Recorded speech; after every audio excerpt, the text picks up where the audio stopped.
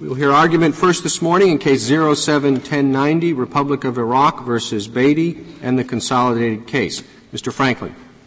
Mr. Chief Justice, and may it please the Court, acting with express statutory authority and in furtherance of important foreign policies following the fall of the Saddam Hussein regime, the President made inapplicable with respect to Iraq all provisions of law that had applied to countries that sponsored terrorism. Under the plain language of the statute, those provisions included former Section 1605A7, which was a provision of law that applied only to such countries.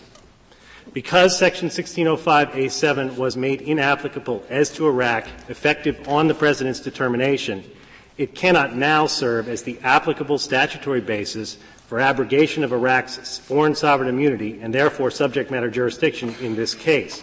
Mr. Franklin, even if you're right about that, the legislation was an emergency measure with a sunset. It was revived for 1 year, but then no more. So didn't this suspension of Iraq's lack of immunity, didn't the immunity come back? Didn't the bar to immunity come back again once the emergency law sunsetted? No, Your Honor. The language of the sunset provision to which you're referring states only that the authorities contained in the section would expire.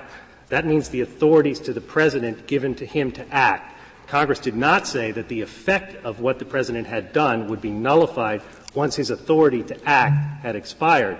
And it's important to recognize that the President not only made inapplicable provisions of law addressed to state nations that had sponsored terrorism, but he also suspended the Iraq Sanctions Act under the same authority. The Iraq Sanctions Act has never been repealed.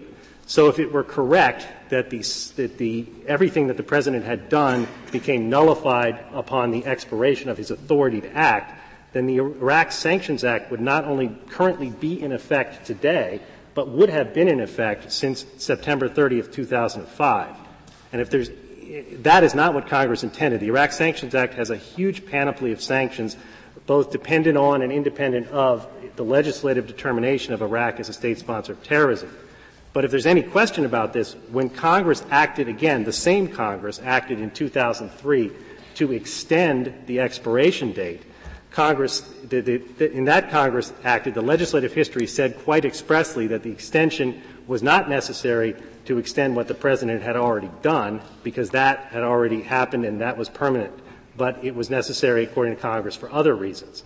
So both because of the plain language of the sunset provision and because of what Congress subsequently did in 2003 to extend it, as well as the interpretation of the United States on this point, the President's actions didn't sunset. It was emergency legislation, to be sure, but the emergency was to give the President the authorities. We were in war at that time, and our foreign policy was changing 180 degrees almost overnight, away from penalizing the government of Saddam Hussein as a state sponsor of terrorism, as an outlaw regime, and immediately towards helping the people of Iraq.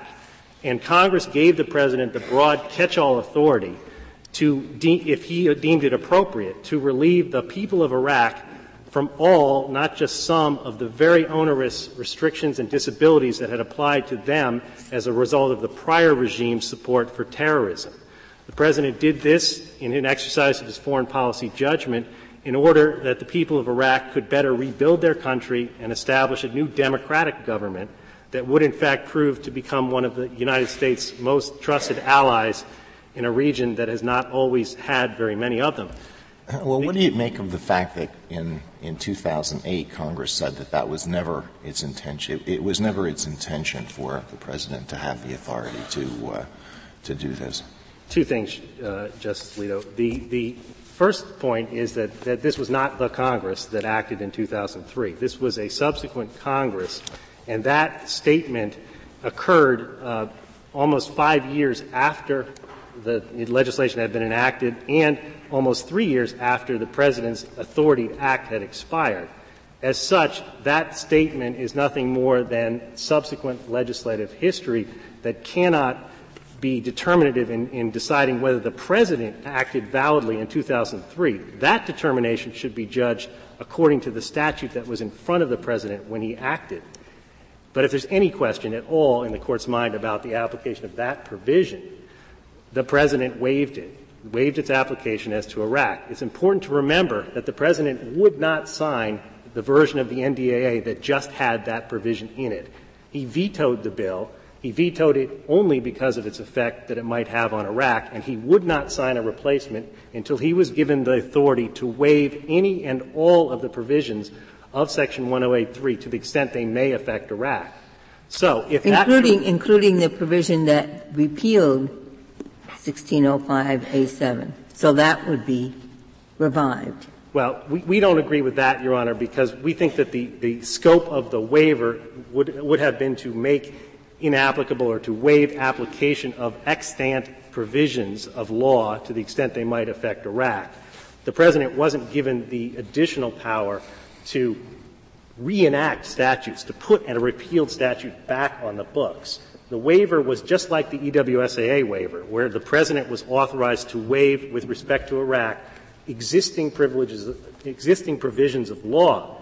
But again, to the extent there's any question about that, Title I U.S.C. Section 108 answers that conclusively. That section provides that even if Congress itself had repealed Section 108.3 in its entirety, that would not bring back Section 1605A7, which had been repealed by that section. And that's the plain language of 1 U.S.C. 108. Obviously, the President, by exercising a blanket waiver authority, can't have a better or more effective ability to bring back into existence expired statutes than Congress itself could have done. Because technically, it's just suspension. It's not it's not reenactment. I suppose you can say a suspension is a partial revival, but the provision doesn't exactly fit, does it?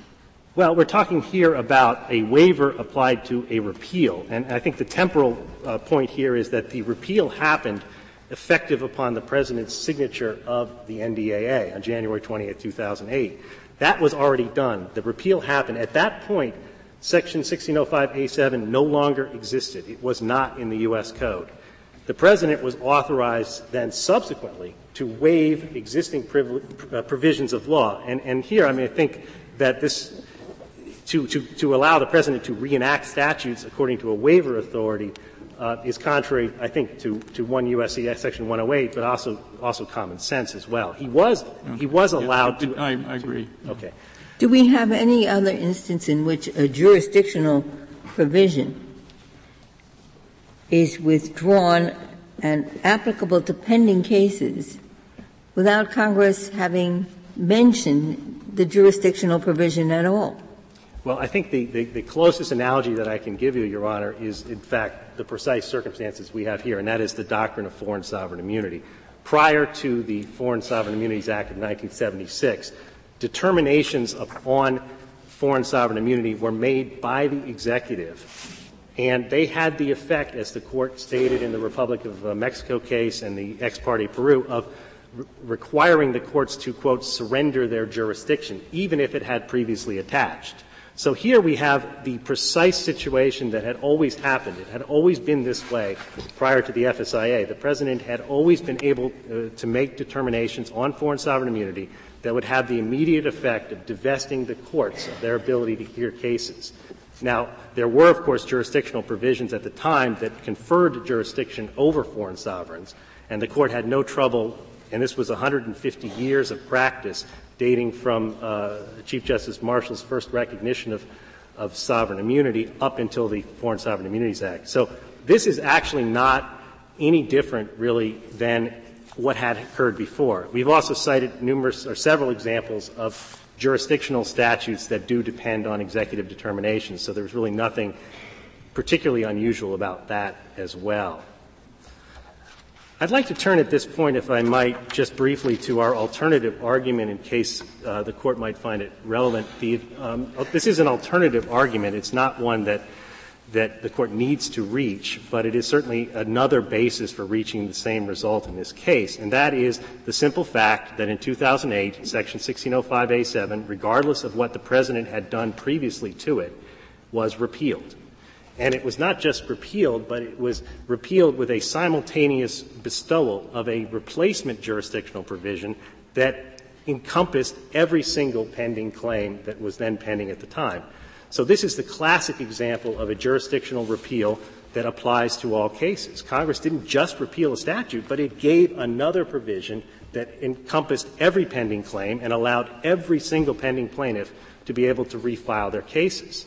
Now, to be sure, the plaintiffs against Iraq were not able to exercise their ability under the new statute, that's 28 U.S.C. Section 1605 capital A, but the only reason they weren't allowed to do that was the President's waiver.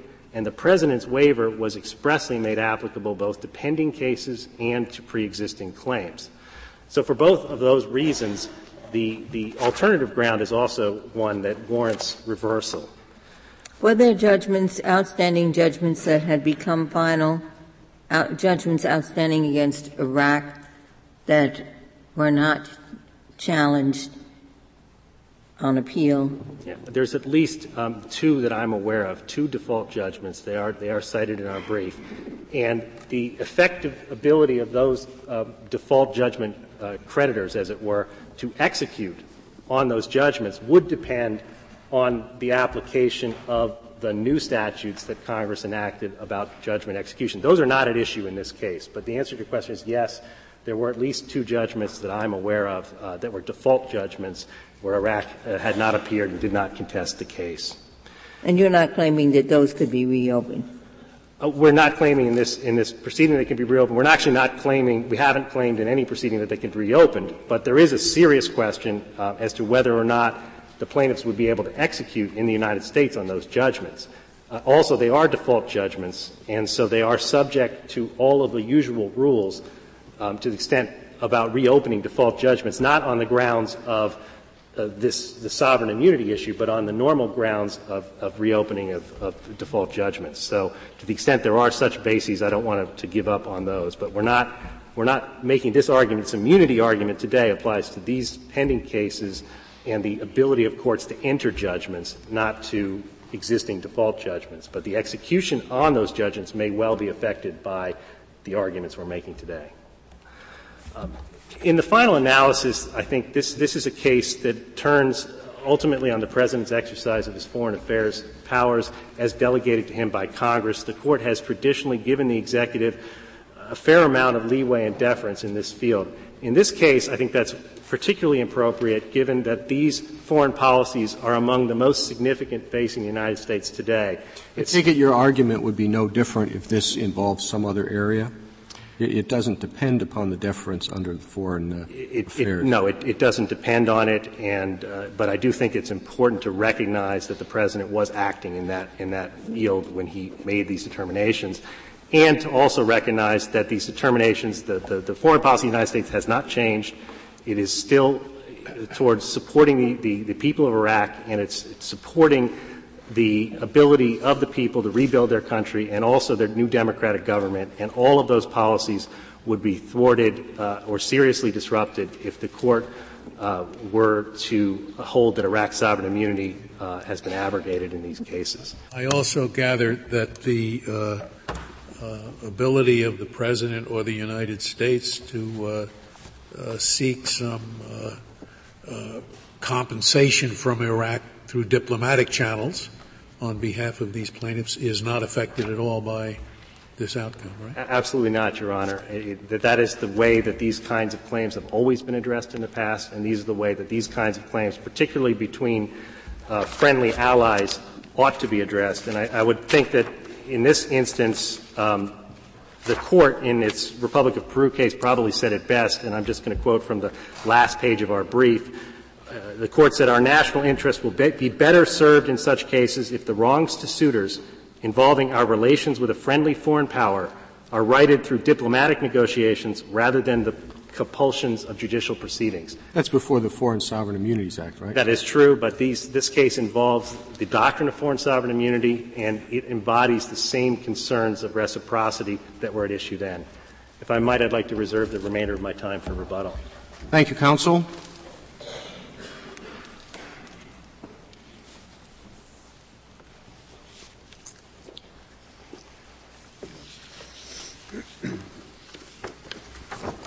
Mr. Hallward-Driemeier.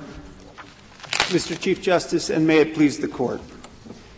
EWSAA Section 1503 authorized the President to make inapplicable with respect to Iraq any provision of law that applies to countries that have sponsored terrorism. The terrorism exception to the Foreign Sovereign Immunities Act falls squarely within the plain language of that authority. But if there were any question about that, certainly the President's exercise of his authority under that statute would be entitled to deference. Even if one were to add the atextual additional limitation that the ACRI court majority tried to, that it only encompassed statutes that would stand as an obstacle to the funding of the Iraqi regime in the aftermath of removing the Hussein government, still the President's memorandum to Congress makes clear his determination that the threat of billions of dollars of judgments against Iraq and the seizure or freezing of their assets by attachment constituted an immediate threat to the foreign policy interests of the United States and our critical foreign policy goals. I thought we were just told that because of the limitations on enforcement, there would be no realistic threat to the Iraqi assets in the United States because the judgment creditor wouldn't have access to them. That is because of the authorities that the President exercised under the second proviso of 1503. There are exceptions to the immunity of foreign states with respect to attachment. There is one that specifically applies to countries that have been designated as having sponsored terrorism, and that exception as well was rendered inapplicable to Iraq pursuant to this same authority.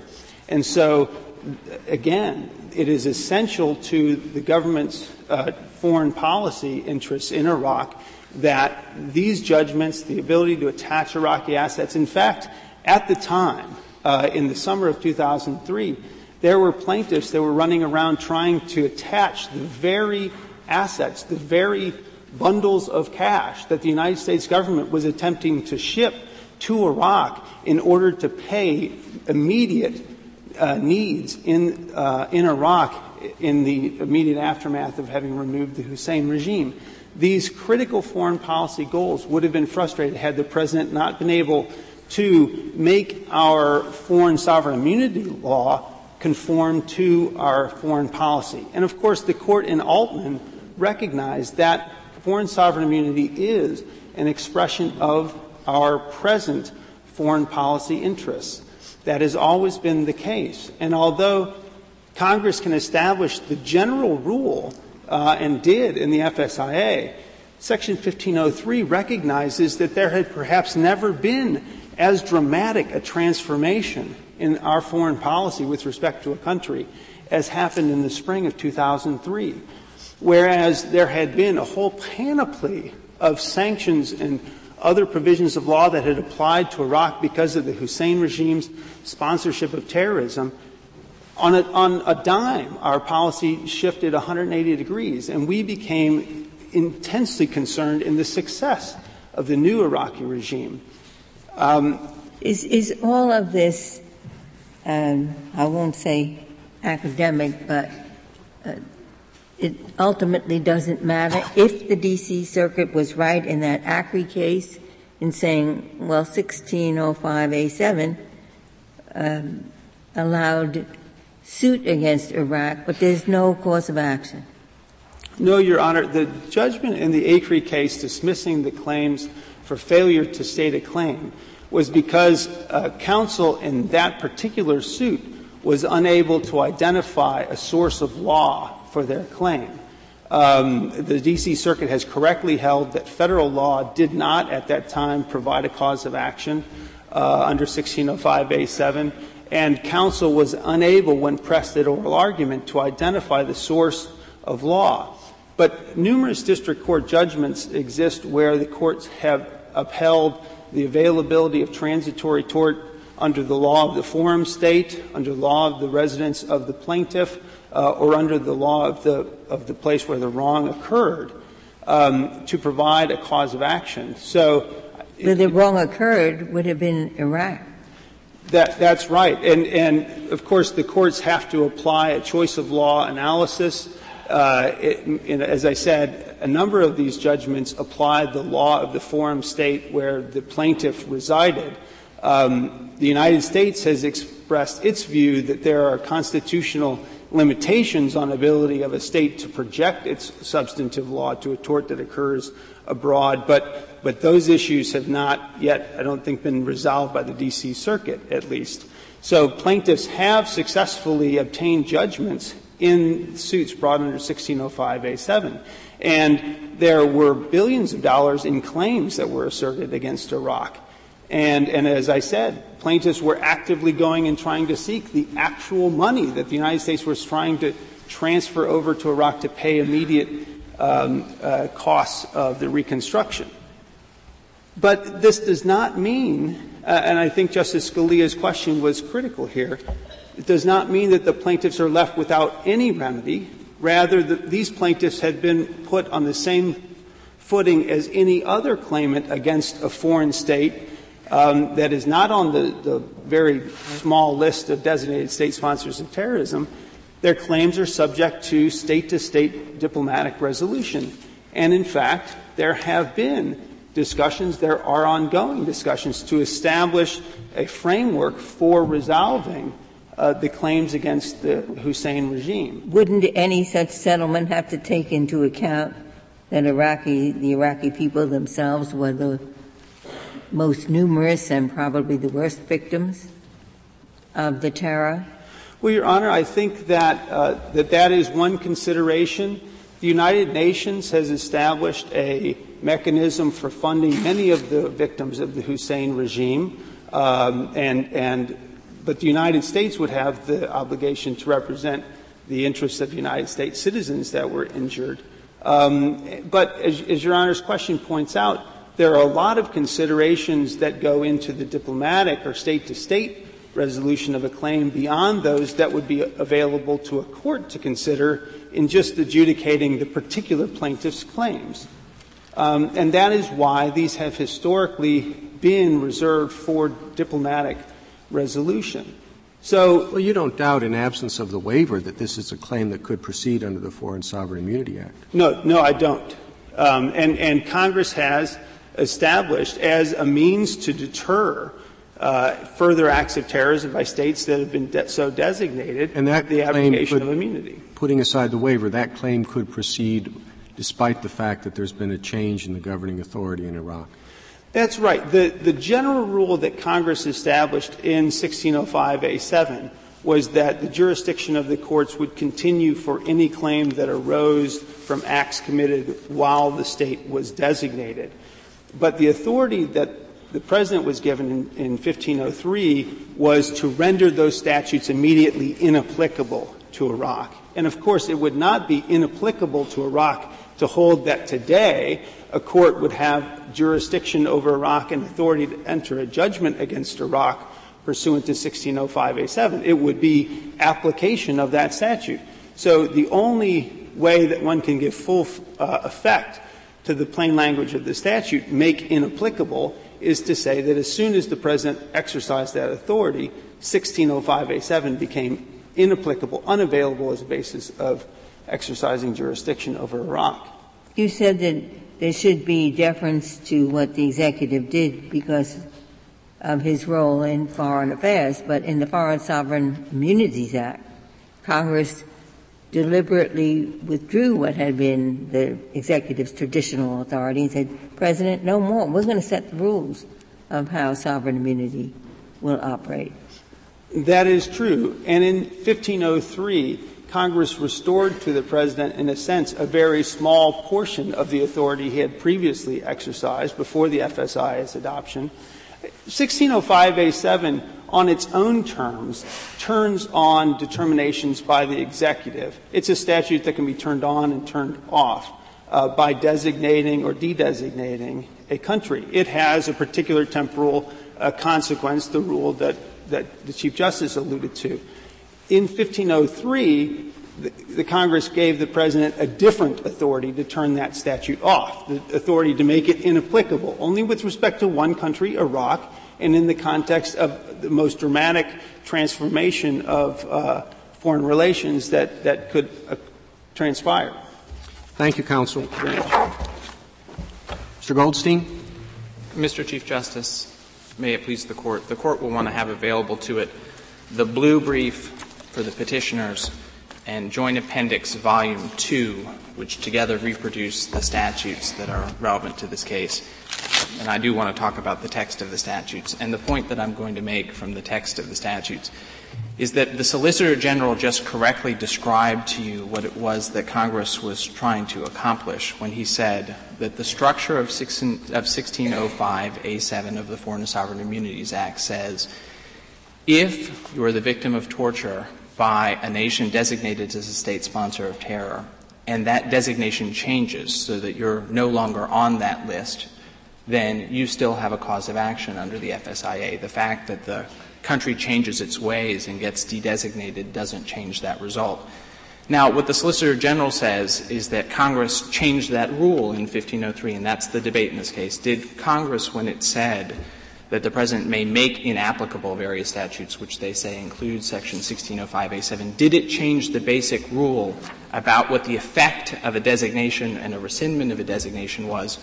Or instead, was it giving the President a special power to remove the designation? If all it was doing was giving the power to the President to immediately rescind Iraq's designation as a terrorist state, if it was a more modest power, rather than effectively writing into 1605A7 except for Iraq, if it's just a power about rescindment, then the rule of 1605A7 that the Solicitor General just cited to you, that changing somebody's designation doesn't affect their liability, would apply here. So just put it in terms. Why would Congress have wanted to make that distinction? Let me take you to the reason, and that is in Joint Appendix Volume 2, Section 620A of the Foreign Sovereign Immunities Act is reproduced at 344. And this is the way that a statute relating to torture and terrorism is made applicable and made inapplicable under ordinary processes to a nation. So to explain it to you, right now, Syria, Iran, and Sudan, this statute applies to them. It is inapplicable to Libya and North Korea. And the reason is that Libya and North Korea were originally designated. It's a long section. Which part? Yes. Okay, I'm going to take you straight to the text. I'm giving you the overview right now. So they were de-designated. It works in two parts. A is the prohibition. This is how you get designated. Prohibition. The United States shall not provide. Where are you? Sorry, I'm at 344. And I'm in A, prohibition. Okay, this is how you get designated. Prohibition. The United States shall not provide any assistance under this Act. This is our principal foreign aid statute.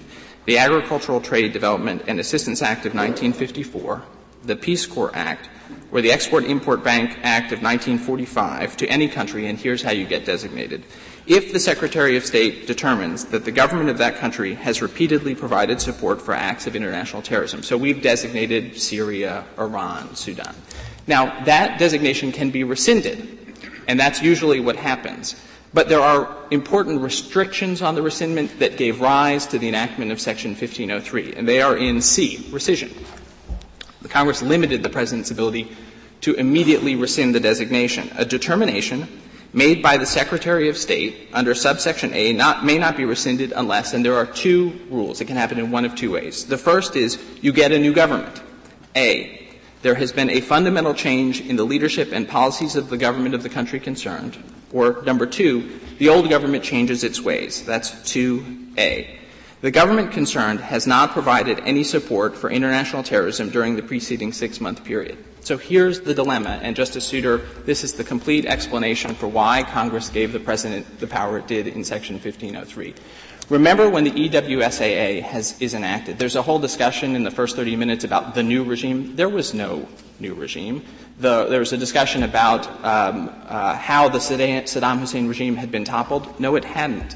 When the EWSAA was enacted, Baghdad had fallen 7 days earlier. There was no new Iraqi government. We would not recognize an Iraqi government until June of 2004. Well, there may not have been a new one, but there certainly wasn't the old one either. Yes, but, Mr. Chief Justice, I'm making a very particular point, and that is that the President lacked the power under this statute that I've just cited to you, 620A, and it's also the statute that's cited in 1503.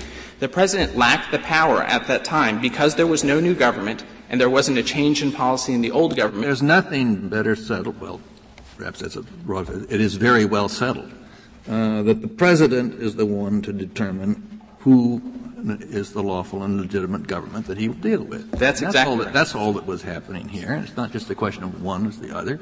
It's a question of what government has survived. Exactly right. That is under our law something that's always been committed to the very large discretion of the President. I couldn't agree with you more, Justice Kennedy, and here's the relevant point. In the spring of 2003, when Congress enacted this statute, we had not recognized a new Iraqi government. We did that in June of 2004. So my point is, and I think this is very clear from the history, Congress enacted Section 1503 of the EWSAA because the President was powerless under the existing state of the law to rescind Iraq's designation as a terrorist state. That's what But it was, the text of it was not limited to rescinding that designation. I mean, that's the problem, it seems to me. Okay, well, let's go to the text if we could, and that is in the blue brief. It's in the appendix to the blue brief, and it's at 4A. And it's the second proviso, of course, and it appears 7 lines down. Provided further that the President may make inapplicable — that's the language that we're going to focus on, Justice Souter — make inapplicable with respect to Iraq, and then identify statutes, Section 620A of the Foreign Assistance Act of 1961, or any other provision of law that applies to countries that have supported terrorism. Now, we're putting aside the debate of whether Section 1605A7 is such a law. We're assuming it is, and you say, Justice Souter, but he's given the power to make inapplicable Section 1605A7. He isn't just given the power to rescind the designation. And the question the term make inapplicable doesn't appear in this context anywhere else in the U.S. Code. We have to figure out what it means.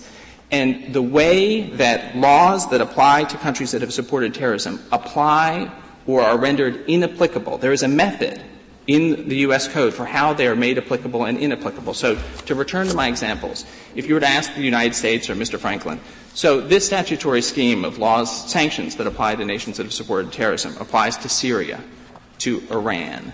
It applies to Sudan. It is inapplicable to Libya, North Korea, Guinea-Bissau, Britain, France. How is it that they apply to some and not apply to others? It's through designation. That's the process for taking something that applies and make it inapplicable.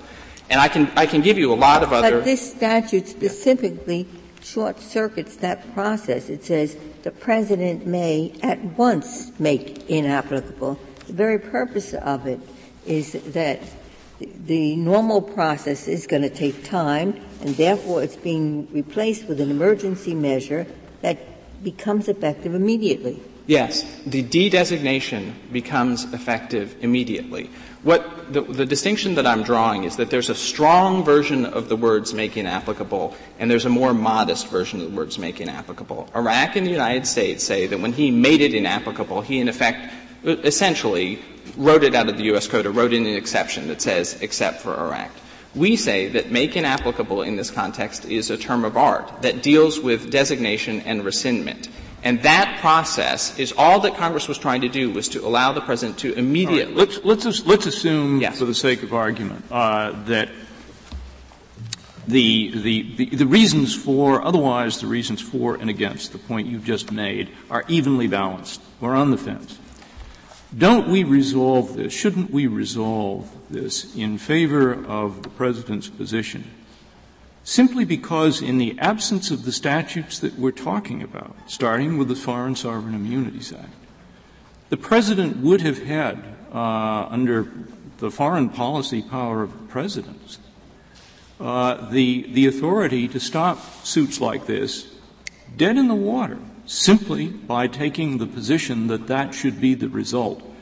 So that if in doubt, shouldn't we construe these statutes consistently with the traditional foreign policy authority of the President, in which case we get off the fence and we go in the way of the petitioners rather than your way? I would say no, because that regime, as was indicated in the first 30 minutes, has been profoundly changed by the enactment of the FSIA. We adopted a different — Well, it's been profoundly changed if we accept your argument. I mean, at the moment, the question is whether it has been profoundly changed or not. We've got a statutory mess, and in a case in which the statutes are seemingly subject to arguments either way, why don't we go with tradition? Okay. Well, I do want to come to whether we are in equipoise in just a second. I do think the fact that Congress changed the model so that we don't use, in effect, the Tate Memorandum model. Second, remember, Justice Souter, that this isn't a return to that model. What used to happen before the FSIA is the President would come into court and say, I think that this nation has immunity, and the court would decide on the basis of that case by case. But it was the President making the determination case by case. This is something unknown. This is very different. If I could just explain how on their — Yeah, but the President, quite apart from the immunity designation, the President had the authority to compromise suits. Well, fine. And if that espousal power continues to exist, then the President can attempt to exercise it. I don't know whether it continues to exist or not for the sake of this argument. I'm not making that point for the sake of this argument. I'm simply saying that if it is otherwise unclear, given that that power was traditionally enjoyed by the President, why do we not construe or resolve the equipoise, if it gets to that point, in the President's favor rather than in your favor? Okay. So the two reasons. The first is this is not an attempt at espousal, unlike Dames and Moore in cases like that. Remember, the President hasn't set up some sort of mechanism for resolving these claims. He's simply saying that they are out. Well, he hasn't set it up because he thinks he's got the authority under this statute or had the authority under this statute. Justice Souter, it wouldn't work like that. If the President were engaging in an act of espousal, then he would have set up some mechanism for resolving the claims. And I quite agree with that. So but I suppose the first step in that direction is to stop the suit that's going on now. Well, the President purported to do that 5 or 6 years ago. And if he were going to set up a mechanism, I think he would have. But can I then just come to the premise of whether we are in why shouldn't we treat this? Yes, the Foreign Sovereign Immunities Act said Congress is setting the rules. But why doesn't this emergency measure effectively restore to the President, under these special circumstances, the power that he once had? Congress ceding back to the President for the purposes of dealing with Iraq, the authority, the control authority he once had. Okay. So if I could accept the premise that, and not try and combat the premise of what we would do in the case of equipoise, let me turn to the question of what the statute really means and why we shouldn't be in equipoise.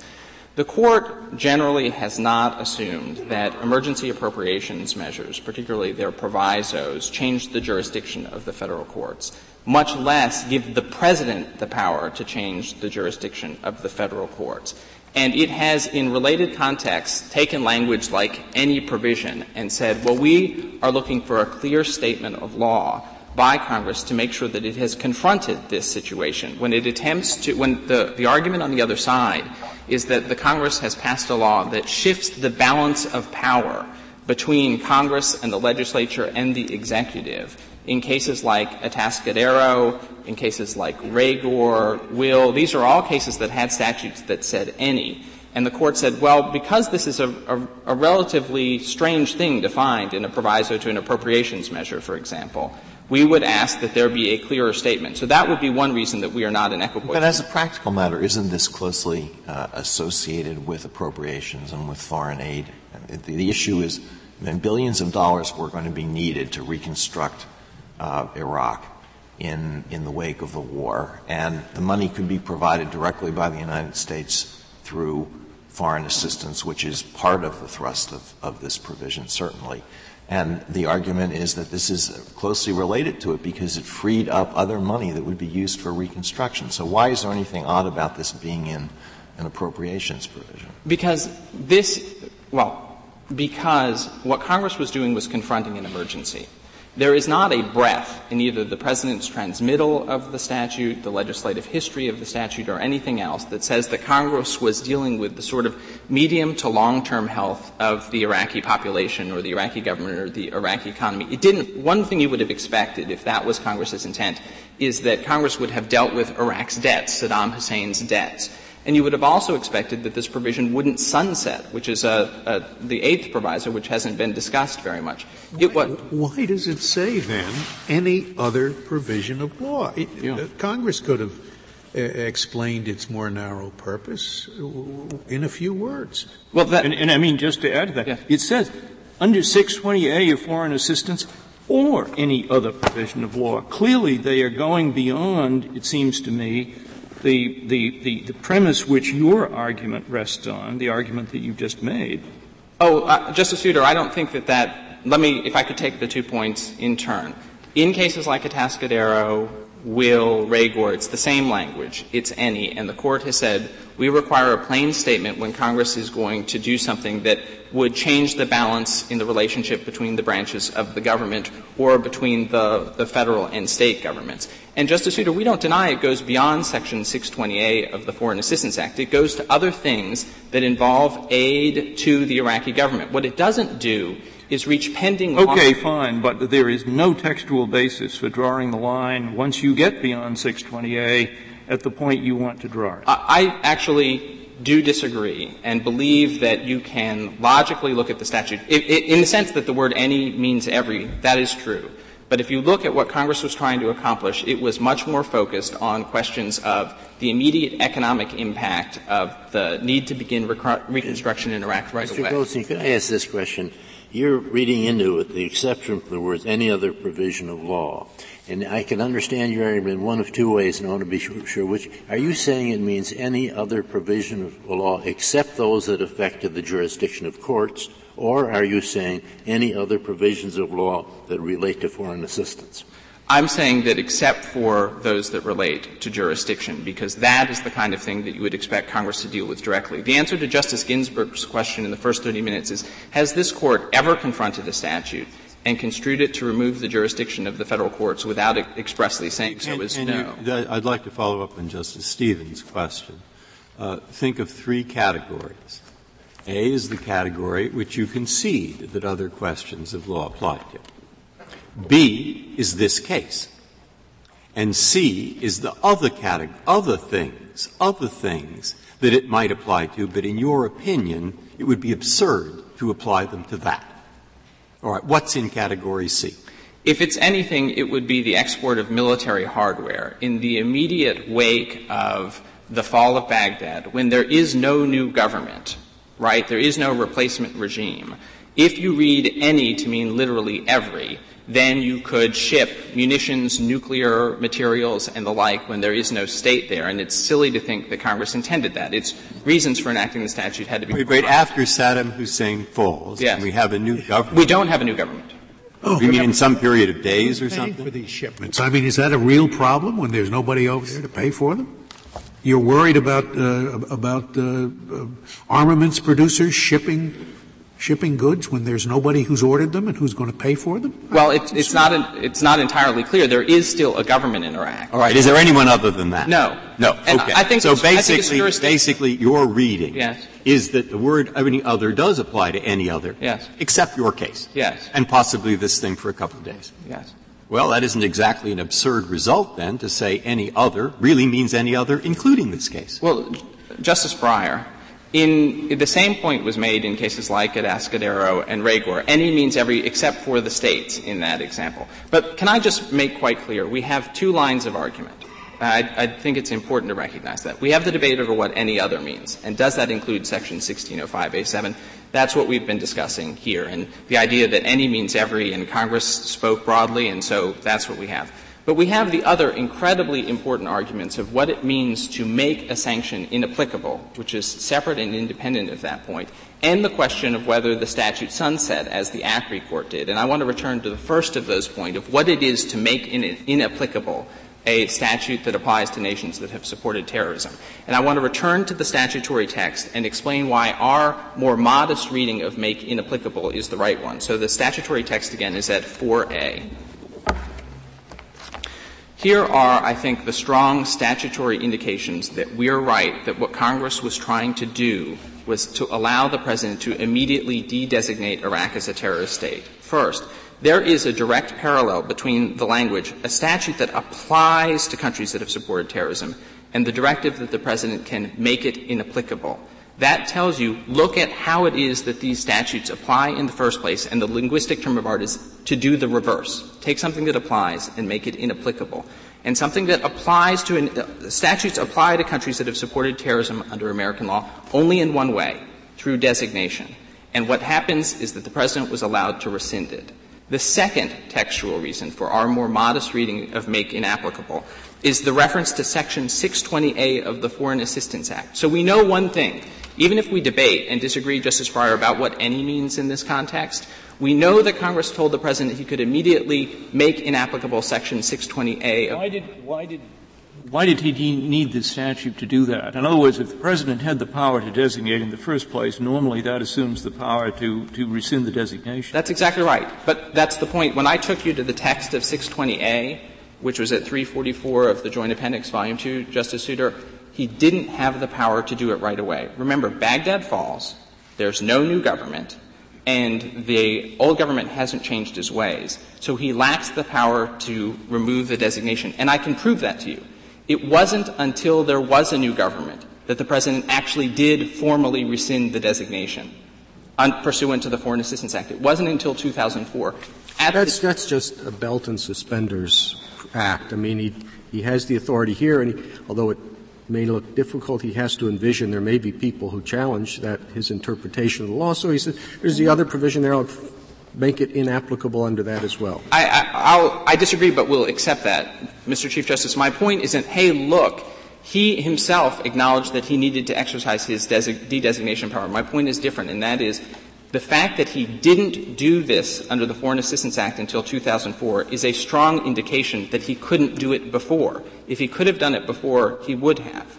And it may also be an indication that he thought he had effectively accomplished what he wanted by acting under this statute, and therefore he had other fish to fry. I don't understand, Justice Souter, why he would, in 2004, after a new government is recognized, suddenly decide to de-designate Iraq. There wasn't the only. I don't know either. I mean, I can't read minds, but there is an interpretation that is quite possible, consistent with the text of this statute, that he thought that by acting under 1503 he had done everything that he needed to do.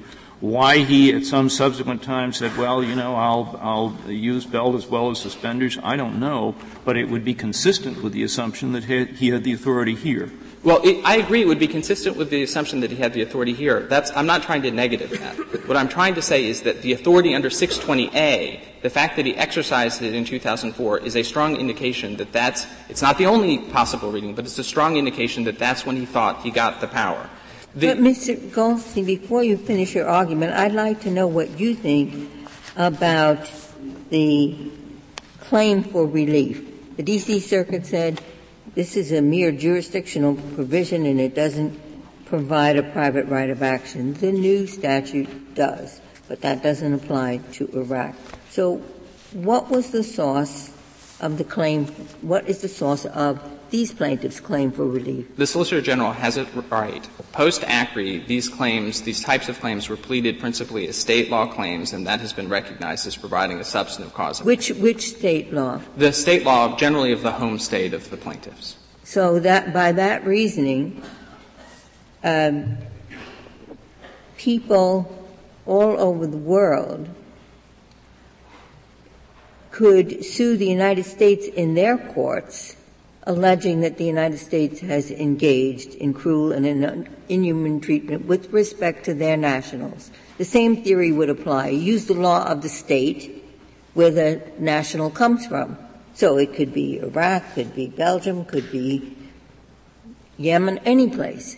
So, but the claim that you're saying exists would be a kind of universal one. If it's the United States could use it, any other place in the world could too. Well, that is clear. Well, in terms of whether or not a foreign country would look to our law and say, well, we're just doing the same thing as you do, that would arise also from new Section 1605 Big A. No, looking to their own law. Yes, I understand, Justice Ginsburg. For example, Section 1605 Big A, the statute that's created by the 2008 NDAA, creates an affirmative U.S. cause of action. There is always going to be an underlying domestic cause of action that underlies the FSIA, whether it's state law or instead it's federal law. That is a debate about whether the FSIA is a good statute or not, but it's one that Congress has resolved. Well, no, I mean, it's also a debate as whether the call on that question should be a federal one or a state one, whether there are all sorts of conditions attached to the suits that are allowed under 620A. And you're saying that even without those conditions, any state, Oklahoma, can decide Americans can sue foreign countries. Well, Justice Scalia, the source of the underlying cause of action is not presented by this case. The D.C. Circuit has resolved that question. I know, but we've been talking about it for Sure. a couple of minutes. Okay, I'm here to talk about what you want to talk about. And all I'm just... I didn't start this. I did, and right. you can go back to your jurisdiction. Okay, maybe I can finish it. I had said that I also wanted to continue with the text on the question of what it is to make inapplicable. I've pointed out how it is that all of these statutes are applied and made inapplicable. I also want to draw the contrast between the two operative powers that are given to the President. At the beginning, the statute says the President may suspend the application of any provision of the Iraq Sanctions Act, which is the kind of power that they're talking about, essentially to lift the statute. Whereas the term of art, we think, make inapplicable in the context of these statutes is the narrower power to de-designate the state as a state sponsor of terror. But let me just return, I think. If I could just pause yes. for a moment. The President, in exercising this waiver, purported to act not only under the statute but under the Constitution as well. So if we were to accept your argument, we would have to decide whether or not he had that power under the Constitution. I don't think that question is presented here.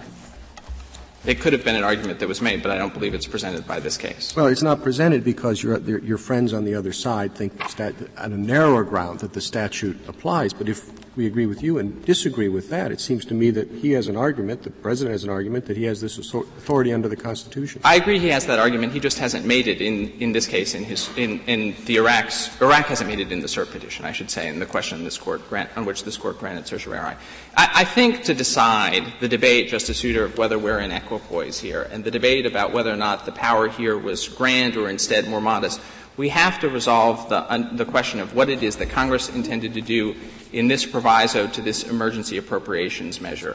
Was it confronting a very specific moment in time at which Baghdad had just fallen and we needed to get emergency aid to Iraq?